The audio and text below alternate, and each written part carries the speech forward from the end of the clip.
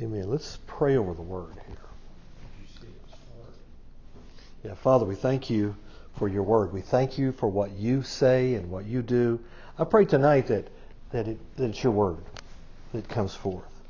Lord, I thank you for the privilege of being able to teach your word. I thank you, God, for the honor that we have to sit and to hear what you have to say to us. And I pray what we do tonight is you that speaks. I pray for a spirit of revelation to come to us, that we understand what you want to say by your Spirit. Father, we thank you for it in Jesus' name. Amen. Amen. One time this preacher came to visit a church of a friend of mine, and he invited me to come to it, and he was like an evangelist guy. And this guy, he brought with him a bunch of ceramic cows and a baseball bat. And he preached a sermon on sacred cows. And every time he would preach against one of those sacred cows and, get through with it, he'd get the baseball bat and smash the cow. We have a lot of sacred cows, and I know that most of us, I know I'm of the opinion, well, I don't have any, but you know what? I probably do, and we need to understand that the Lord is bigger than our sacred cows, and we need to be aware and let Him speak to us and give us revelation about those types of things. Every year, of course, we have the daylight saving time begins in the springtime, and it's spring forward. And when it's 10 o'clock, all of a sudden, if that's when you're changing your clock, immediately it's 11 o'clock. And if you had an appointment at 10 o'clock, you are an hour late. Okay, so that's every year that happens. As a pastor, it was an entertaining morning to me because I'd already be on the platform, and people would come in the church building, and you could tell the ones who were. Obviously, they were an hour late, and our services always started at 10. And so people would come in, and many of them had jobs to do. They were either greeters, ushers, or worked in the nursery, and they'd walk in. And it's already going on. Their eyes get really big, and you could read their lips. Their lips would say, "What time is it?" Because they knew they were on the wrong time. And the problem is that they were already late. They were late, and they missed it. Well, I believe that much of the church is failing right now to see that the times have changed. The time has changed. It's a different world we live in now. Much of the church is still operating in the sleepy times of the pre-pandemic, pre-riot days when we just had the church in cruise control. And we were just cruising on out there. When excitement was more important than substance. When sensational was more important than supernatural. When we could just preach about feelings and not teach how to fight the enemy. Winning the experience battle against other megachurches meant winning more and more of the millennials and getting them in. If we had the most lights and fog and music, and I was watching this couple on TV, on the internet this weekend, and they were the most plastic people you've ever seen, but they're greeting the people, and it was just this plastic friendliness, I don't know what their hearts were like. I'm just telling you what I thought I saw. When the smooth operation, is going on, and these people can come, and they got this 2 hours to get away from their kids, and it's just all of that stuff going on. Today, that's not working the same. It's not doing the same. During the lockdown, people realized, many of them, that they didn't really need the church. They're not coming back because they've not been taught how valuable the Word is. They've not been equipped to fight the enemy. They don't really see a reason to attend church because nothing's changed in their lives. It's as bad as it was or as good as it was before. The church hasn't really been a factor. So over time, the church has failed to give people something to die for. More importantly, it's failed to give people something to live for. There's no cause. So the question is, what time is it? If we're late, what time is it? Well, it's time for the church to move away from the sweet little sermonettes and felt need messages and begin to take a stand for righteousness and call people to repentance. Call people up to God. It's time for the church to preach the Word so faith can rise up in people. Because faith is only going to come by hearing the Word of God. So they can live victorious lives in the face of the devil's vicious attack in this hour. There's more fear today than I've ever seen before in my life. I mean, people are afraid. They're afraid of the virus. They're afraid of the rioters. They're afraid they're going to come to my neighborhood. They're afraid of all of these things because they don't have enough word in them to rise up in faith. And I don't think that's necessarily true of this group of people, but I think it's out there. It's rampant. It's time for the church to realize this is a critical hour. Either the rapture is at hand and we're almost out of here, or we're in a fight for the future of this nation and church as we know it. Now, I'm not talking about the glamour-infused experience, but I'm talking about the living church of the Lord Jesus Christ. I mean, either Jesus is coming back, or both. Coming back very soon, the rapture is at hand, and I think that's certainly a possibility. But we might just be in a fight. And it's time to take a stand in the Spirit. Time to take a stand in the pulpit against forces of evil and anarchy that are raging against what is right and what has made this nation great. I mean, about 10 weeks ago, I started preaching along these lines, and man, all of a sudden I hear preachers everywhere with the same type of prophetic message that's going on. This is in Matthew chapter 16, verse 2. Jesus answered and said to them, "When it is evening, you say it will be fair weather, for the sky is red. And in the morning, it will be foul weather today, for the sky is red and lowering. O ye hypocrites, you can discern the face of the sky, but you cannot discern the signs of the times." That's a pretty powerful statement. Jesus is talking to church people. Well, they weren't church, synagogue people. He's talking to religious people, talking to people who attend the services. I mean, unfortunately, a lot of the charismatic world has become religious. It's become stale and it's become stagnant. Jesus says to these religious people, you can look at the sky and you can tell the weather, but you don't know the signs of the time. Signs always give us information. The times that we live in are full of signs. If you can read the headlines, read what's going on in Israel, read what's going on in the United States, and there are signs everywhere. Signs of the times. I mean, when Joe taught that series about Islam, my, he gave us lots of signs. I mean, they're just everywhere. There are signs that we're ever closer to the return of Jesus and the rapture of the church. There are signs. If the church would hear with spiritual ears what the Spirit is saying to the church, I mean, we'd be hearing what God is saying, and there'd be signs. And the church cannot be complacent. The church can't sit back and just rest on how we got here. This is a new time. It's a new season. We live in perilous times. Luke chapter 19, verse 41. This is out of the New Amplified. It says, "And as Jesus approached, he saw the city, and he wept audibly over it, exclaiming, 'Would that you had known personally, even at least in this your day, the things that make for peace, for freedom from all the distresses that are experienced as a result of sin, and upon that which is your peace, your security, safety, prosperity, happiness depends. But now they are hidden from your eyes. For a time is coming upon you when your enemies will throw up a bank with pointed stakes about you and surround you and shut you in on every side, and they will dash you to the ground, you Jerusalem and your children within you, and they will not leave in you one stone upon another, all because you did not come to progressively to recognize and know and understand from observation and experience the time of your visitation. That is when God was visiting you, the time which God showed himself gracious towards you and offered you salvation through Christ." This passage is taught, Jesus is speaking, he's prophesying of the destruction of Jerusalem that would come at the hands of the Romans in 70 AD. However, I believe it's a prophetic voice for today. He's talking about that they did not understand the time of their visitation. He's saying they didn't pay attention, and because they kept not paying attention, the sign was hidden from their eyes.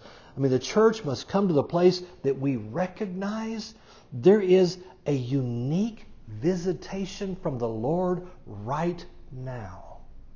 God is trying to speak to the church. We must recognize the call of the Holy Spirit for the church to mount up in the realm of the Spirit, to lift our voices in prayer and confession, to call into the physical arena, call for repentance and teach the Word so people can rise up in faith. It's a new time. It's a time of visitation.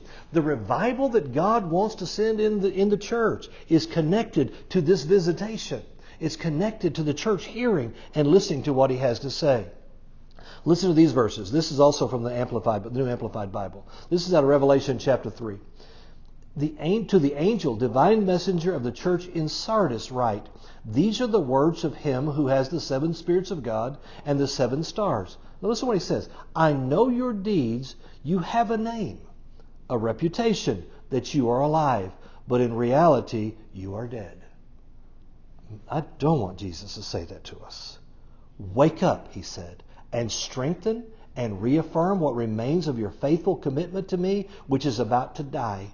For I have not found any of your deeds completed in the sight of my God, nor meeting His requirements. So remember and take to heart the lessons you received and heard. Keep and obey them and repent. Change your sinful way of thinking and demonstrate your repentance with new behavior that proves a conscious decision to turn away from sin. So then if you do not wake up, I will come like a thief, and you will not know what hour I come to you. I believe the church needs to heed the warning of the Lord. Sardis was a church that had a reputation for being alive, and yet it was dead. I think that can be said a whole lot to the church of the United States today. Do you realize that evangelical Christians today are the most ignorant of the Bible and foundational truths of the church than at any point in history? It's according to George Barna and other research groups. People are ignorant of the Bible, ignorant of what the Scripture says, ignorant of foundational doctrines of the church. They have no idea. They're totally ignorant. We mistake a feeling for the life of the Spirit. We mistake experience for substance that would enable us to overcome the devil. Listen, an experience will not give you the ability to fight in the Spirit just because you have an experience. We mistake Christian-sounding platitudes from unscriptural songs and wordless sermons for armor and for spiritual weaponry that we think will overcome the enemy in the time in which we live. I tell you, the devil is vicious. Our people, because they're largely biblically illiterate and spiritually inept, think they're alive when they're really dead. They think they got it going on when they don't even know how to fight the devil. Jesus said, wake up. That's what the Spirit of God is saying to the church today. Wake up. Strengthen and reaffirm what little you have that's still alive, because it's about to die too. He's saying, wake up. He's saying your deeds aren't meeting God's requirements. Yet they think they're alive. They don't even know what's going on. They can't hear anything in the Spirit. They think that this feeling and experience they're having, that is somehow empowering them spiritually. Jesus is comparing this church to the history of their city. And this is an interesting point here. Sardis, the city of Sardis, now before this church, at one time was considered the most invincible city in the world. I mean, this city was built on the top of a mountain. It had a river boundary that made a natural moat around parts of the city. Its walls were thick. They were seemingly unscalable. No one could get into Sardis. No one could conquer it. Many armies tried to invade, but no one could get in. I mean, this place was the place to be. It was invincible, they thought. Only one problem with Sardis. It was built on a fault line. And there were many seismic episodes over the years. And the earth would move and the earth would move. And the attention was paid to the walls and to being on top of the wall and to how well the city was protected up there. But no one paid attention to the foundation. They were all at the top. The earthquakes would come and go. Over time, the foundation of the city developed huge cracks. In fact, the cracks were large enough for people to walk through in the foundation of the city.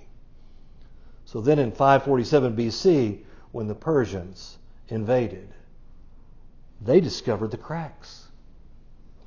I mean, the Sardinians weren't even aware of the cracks. They didn't even know they were there. And the Persians under Darius snuck into the city at night. And when the people woke up the next morning, they were overrun by the Persian army because they didn't pay attention to the foundation. They were complacent. They were negligent about the foundation. They were all about the walls, all about the moat. But their foundation had cracks. Jesus was telling this church, he's telling us, your complacency, your negligence regarding the foundation has made you susceptible and vulnerable and will be your downfall unless you repair the cracks, unless you take care of them. The Bible says in Psalm 11:3, if the foundations be destroyed, what can the righteous do? The foundations. Here's what Jesus said to him. Here's what we do. The first thing he said, repent. Repentance is the key to stopping the enemy access. We must repent. The church must repent. I mean, we need whole-scale repentance to take place in the church. We need people to repent. We must repair the foundations. People that are scripturally illiterate need a foundation repair. They need to know what is the foundation of our faith. What are the foundational doctrines? What is it that needs to happen in the church? I mean, they must be equipped. They must be armed. We've got to stop this foolish, feel-good, no-fault Christianity that's going around. It's got to be real. The church is the place for equipping. The church is the place for people being able to rise up and to move out into the community and take Jesus to other people. The church is the place where people learn to fight the fight of faith, so they're not dependent upon how they feel or what it looks like. The church is this place to do that. The enemy of the church, the enemy of our faith, he wants to stop the church. He wants to silence her voice. I mean, the society we live in, the evil ones that are out there want us to be quiet. As we said last week, he wants to completely take away the voice of the church. We need to understand the ultimate goal of the anarchists is not noble. Their goal is not to stop Trump. It's to stop the church. It's to stop the voice of righteousness. It's to stop the voice that would call for repentance. That's their goal. That's what they want to do. When the church is out of the way in silence, there'll be no one to stand in the way of the Marxist agenda. Man, that sounds like end times to me. Because the church has to be out of the way before the man of sin can be revealed. And if the devil can get the church out of the way in the United States, there's free reign. There's a fight to fight. There's a cause to stand for. And we've got to stand in the Spirit. We've got to know what to do. We've got to stand. Be willing to do what God calls us to do. I mean, we've got to be ready to take this stand. But there's good news here. Let me get to the good news. Romans chapter 8, and you know these verses, verse 26 to 28. Likewise, the Spirit also helps our infirmities. Infirmities does not mean sickness, it means weakness. For we know not what we should pray for as we ought, but the Spirit Himself maketh intercession for us with groanings which cannot be uttered. I don't know about you, but there are days we don't even know what to pray.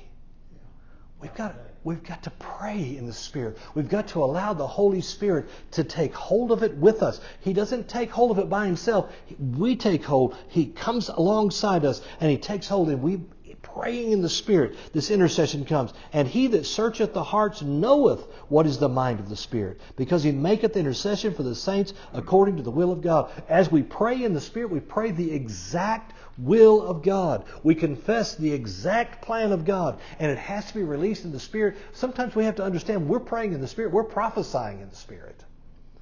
And that voice has to be heard. And we know, this is the good news, that all things work together for good to them that love God, to them who are the called according to His purpose. I mean, as we pray in the Spirit, we're speaking in the Spirit.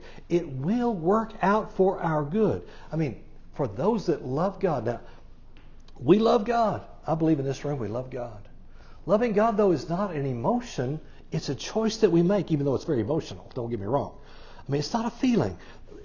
I realized a long time ago, the question is never about God loving me. That's never the question. The question is, do I love Him? Do I love Him? How do I know if I love Him? Jesus said in John 14:21 and then in 23, He that hath my commandments and keepeth them, he it is that loveth me. Wow. He said, you know what? We just do what He says. That's the evidence we love Him. And he that loveth me shall be loved of my Father. I will love him and will manifest myself to him.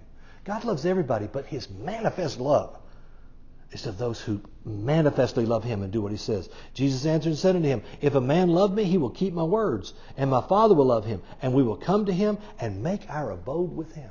Can I just tell you something? If God lives in your house with you, the anarchists don't really stand a chance.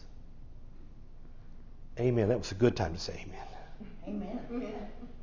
It says, He will come, make His abode with us. That's good. You know, when I was young and I had to have roommates, and I had a guy move in with me one time, and he had a great stereo. So guess what stereo we used? We used his stereo. We put mine away somewhere. Another guy moved in. He had a great sofa. We used his sofa, put mine away somewhere. When God moves in, He brings the best stuff. He brings the best of everything, and He moves in with us. John said in 1 John 5, verse 3, says, for this is the love of God, that we keep His commandments. I like the next phrase. And His commandments are not grievous. They're good. For whatsoever is born of God overcometh the world. This is the victory that overcometh the world, even our faith. As we stay with Him and believe Him. We've got to learn to love Him. Stay in faith. Everything is going to work together for our good. We love God. We are the called according to His purpose. We are the called. We are the called according to His purpose. Now I want you to think about this. The devil is putting fear out there and all this stuff. And I'm talking about fighting in the Spirit and all this. And I came to this realization this weekend. I just want you to think about this. The devil's plan against the church has never succeeded. It's never happened. Oh yeah, there are. It looks like it, but God will turn it around. What the devil means for evil, God will turn into our favor. Now sometimes the format, the method of the church changes. I mean, you know, the early church had to go to the catacombs. I mean, it changed the format of the service. I mean, they couldn't use the lights and the sound system because they were trying to get away from the Romans. And the Romans wouldn't go down there because they were afraid. They thought the boogeyman was down there or something. It changed what they did, but the church was never defeated by the devil. The church always is victorious. The real church always wins. God is sending a revival.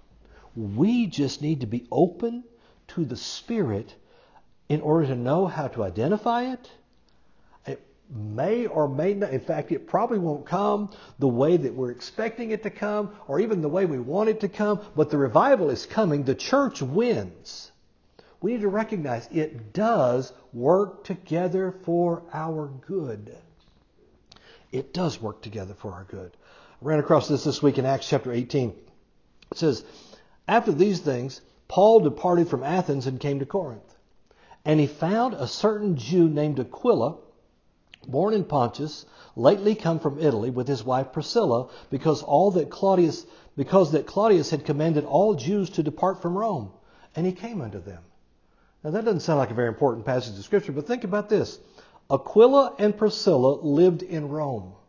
They were successful people in Rome. They lived in Rome. Claudius, the grandfather of Nero, Claudius wanted to do the leaders a favor and kick all the Christians out of Rome. So one day he decreed that all the Christians had to leave Rome. He kicked them out of Rome. Now imagine if you're Aquila and Priscilla. I mean, your home is there. Your livelihood is there. I mean, you've been there for some time. And all of a sudden today you're here and tomorrow you got to be gone. He kicks them out. They just got to leave. And they didn't have U-Haul. They didn't have all that stuff. And so they got out. They got on a boat and they sailed to Corinth. It's interesting. It says they got there. It says they lately come from Italy. Literally that says they just got off the boat. This is a terrible event. This is terrible for their Christian partners in Rome. It's terrible for everything. It looks like that the devil wins here. They get off the boat and all of a sudden they meet this guy named Paul. God orchestrates a meeting. They just get off the boat. He orchestrates a meeting with them with this guy named Paul. Turns out that Paul's a preacher like Aquila and apparently like Priscilla, because the two of them pastored the church together later on. Aquila and Priscilla, they meet Paul. Turns out they're preachers. They're Christians. Turns out that Aquila and Paul were both tent makers. And so they're in Corinth together, and they start making tents, and they have the Priscilla and the Aquila and Paul tent making company, or whatever they call it, I don't know. And they're preaching on the weekends. And they're preaching Jesus. And all of a sudden, this thing took off. God did something here. He made it work together for good. And even though it didn't look like it looked before, God made a way for the church to expand in areas that it would have never expanded before. Because God has a way of making all things work together for good. Think about this. 2 Timothy 2 verse 9, the Apostle Paul says, "Wherefore, wherein I suffer trouble as an evildoer." He said, I'm being punished like I did something wrong. Do you realize that Paul spent 6 years of his ministry in jail? That doesn't sound like a very successful ministry to me, but he was in jail for 6 years of that. He says, I suffer trouble as an evildoer. At this time he's writing this letter, he's in jail in Rome because Nero has him arrested as an arson. You know, Nero lit the fires, but he blamed it on the Christians. And Paul was the leader of the Christians. And so he had him arrested. He's in jail for being an arsonist. He says, I suffer trouble like I'm a troublemaker. Even unto bonds. He said, I'm bound up in the prison at this point. I love the next phrase. But the word of God is not bound. Now, what's he talking about? I mean, it sounds like it's not working for good here. Sounds like this is not a very good thing. I mean, he's suffering because of his stand for the Lord, because he preaches the gospel. I mean, he is in jail. But think, he said the word is not bound. 6 years in jail. What do you think he did while he was in jail? He wrote letters to churches. The word was not bound. He wasn't getting to get out and preach as much as he wanted to, but the word was not bound. God made a way from prison, and it was a good thing. God made sure that good came from this, and the ministry of Paul still continues because God made a way. We need to understand, God is not finished. If we will not quit, we will not lose. We've got to take a stand. We've got to know that God is working on our behalf. The church needs to rise up in this hour and do what she's supposed to do. Here's a passage we read last week. 1 Peter 5, verse 8.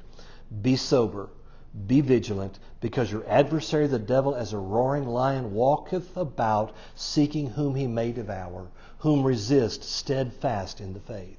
The devil is seeking whom he may devour. We said last week, he can't devour everyone. We talked about last time that the roaring lion really isn't the one that's the problem. The roaring lion is the one that is instilling fear into the prey, and the prey begins to run away from the roar and runs into the pride, and that's where the pride gets the food, is when the roaring lion scares them into the pride. The devil's biggest weapon is fear. He wants us to fear. He wants us to run. The one that normally gets caught by the lions is normally the one that's not in the rest of the herd because he doesn't know what to do. I mean, he runs the wrong way, he does the wrong thing, and so then the lions can pounce on that one. But we know this, the devil is seeking whom he may devour. He cannot devour everyone, he can only devour some of them. And when we think of this word devour, as I said last week, it's like we think of him, of the lion eating the meat. But the word devour is the Greek word pino, which doesn't mean eat. It doesn't mean devour. It literally means to drink. The devil is a roaring lion seeking whom he may drink. What's it talking about? It's a picture of a lion that's hovering over the bones and the remains of this dead animal. All the meat is gone. And the lion is now slurping the juices of this dead animal. He's drinking it up. He's slurping it. That's what the devil wants to do. He wants to annihilate the church. He wants to slurp us up. He doesn't want us to do anything. He wants us to be so far gone that he slurps us up. So that's what this passage is talking about. That's what the devil's like. Last week we looked at this word sober. The word sober is the Greek word nepho. I'm just going to read you the definition, then we're going to look at vigilant here.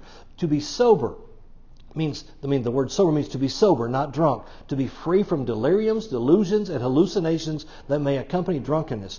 To think straight, not like a silly drunk. To be free from silly thinking and hence be able to have presence of mind and clear judgment, enabling one to be in control of his thinking rather than controlled by urges, impulses, whims, and fluctuating emotions. To have one's wits about him. To be rational, the opposite of irrational. To be free from a drunken state in which one drops his guard and is more likely to give way to foolish behavior, unreasonable conversations, detrimental decisions. It means to be serious-minded. So when the Bible's talking about being sober, it's talking about being serious-minded in the hour in which we live. To think straight. The devil is doing everything he can to frighten us, to get us to think in a wrong way, to get us to run, to drop our guard and have some kind of foolish behavior. The devil wants to silence us and slurp us up. We must be sober, but we also must be vigilant. So let's look at vigilance here for just a moment. The Greek word for vigilant is the Greek word Gregorio. We get the name Gregory from this Greek word Gregorio. It means to arouse from sleep. That's what Jesus told the church at Sardis. He said, wake up. It means to arouse from sleep, to be awake as opposed to being sleepy and negligent, to be watchful as opposed to being careless and non-attentive, to give strict attention to be cautious, to be on high alert, to put up one's guard against a sinister outside force or enemy. Sardis wasn't vigilant. They didn't know about the foundations. This is the picture of someone who's awake as opposed to someone that's drowsy, sleepy, or negligent. It means to be watchful as opposed to being non-attentive. It means giving strict attention to something. It means to be cautious and on high alert. All right? The devil wants to stop us. The meaning of the word Gregorio is to put one's guard against a sinister force or enemy on the outside that's trying to get to the inside. He says we've got to be vigilant. By using that word, the Bible tells us there's a sinister force out there, and God's Word commands us. In fact, it's our responsibility to put up a wall of defense that can't be penetrated. That's why we must wake up. The Bible says in Ephesians 4:27, neither give place to the devil. The word place is the Greek word topos, which describes a real geographical location. In other words, the devil is looking for a concrete location or entry point that he can access the church, access our lives, and begin devouring us. That's what he wants to do. That's why we must be vigilant. We have to be vigilant. Man, when he finally infiltrates the church, he can do what he wants to because he's on the inside. The Apostle Paul was warning us in neither give place to the devil to close every door, to seal every crack. We must do it deliberately. We must do it on purpose. There's an enemy who wants to find his way inside, and we've got to know how to keep him out. Most of the time, this word vigilant is translated in the New Testament, watch. It has to do with being on guard. It has to do with being awake, being on guard. Jesus told the apostles, he said, watch with me, tarry with me 1 hour, watch with me. He said, I want you to stay wide awake and alert. I want you to watch with me. It has to do with being on high alert. We've got to guard against the outside enemy forces. It's really important that we understand we must be vigilant. We must be on guard. We must watch. The church has been asleep for too long. We've allowed the devil to infiltrate. We've allowed the world to infiltrate. The church has begun to copy the world rather than being the influence on the world. We look like the world looks in almost every way. We've got to be on guard against this infiltration because the devil is looking for who he can devour. We must resist. The Bible says, whom we resist steadfast in the faith. We talked about last week, it's talking about a pre-planned method of resistance. It means pre-planned. I mean, we can't have this haphazard attempt to resist when the attack comes. We need to be ready right now. I believe the church has been off guard by and large through this pandemic and through all the anarchy. But it's time for us to begin to make a plan, begin to resist the devil. We must stay in the place of faith and never, ever give up. Amen? Let's pray. Father, tonight we thank you for your word. We thank you for your plan. Lord, I thank you tonight that we can be sober. We can be vigilant because that's what you told us to do. Father God, we give you thanks and we give you honor tonight in Jesus' name. Amen.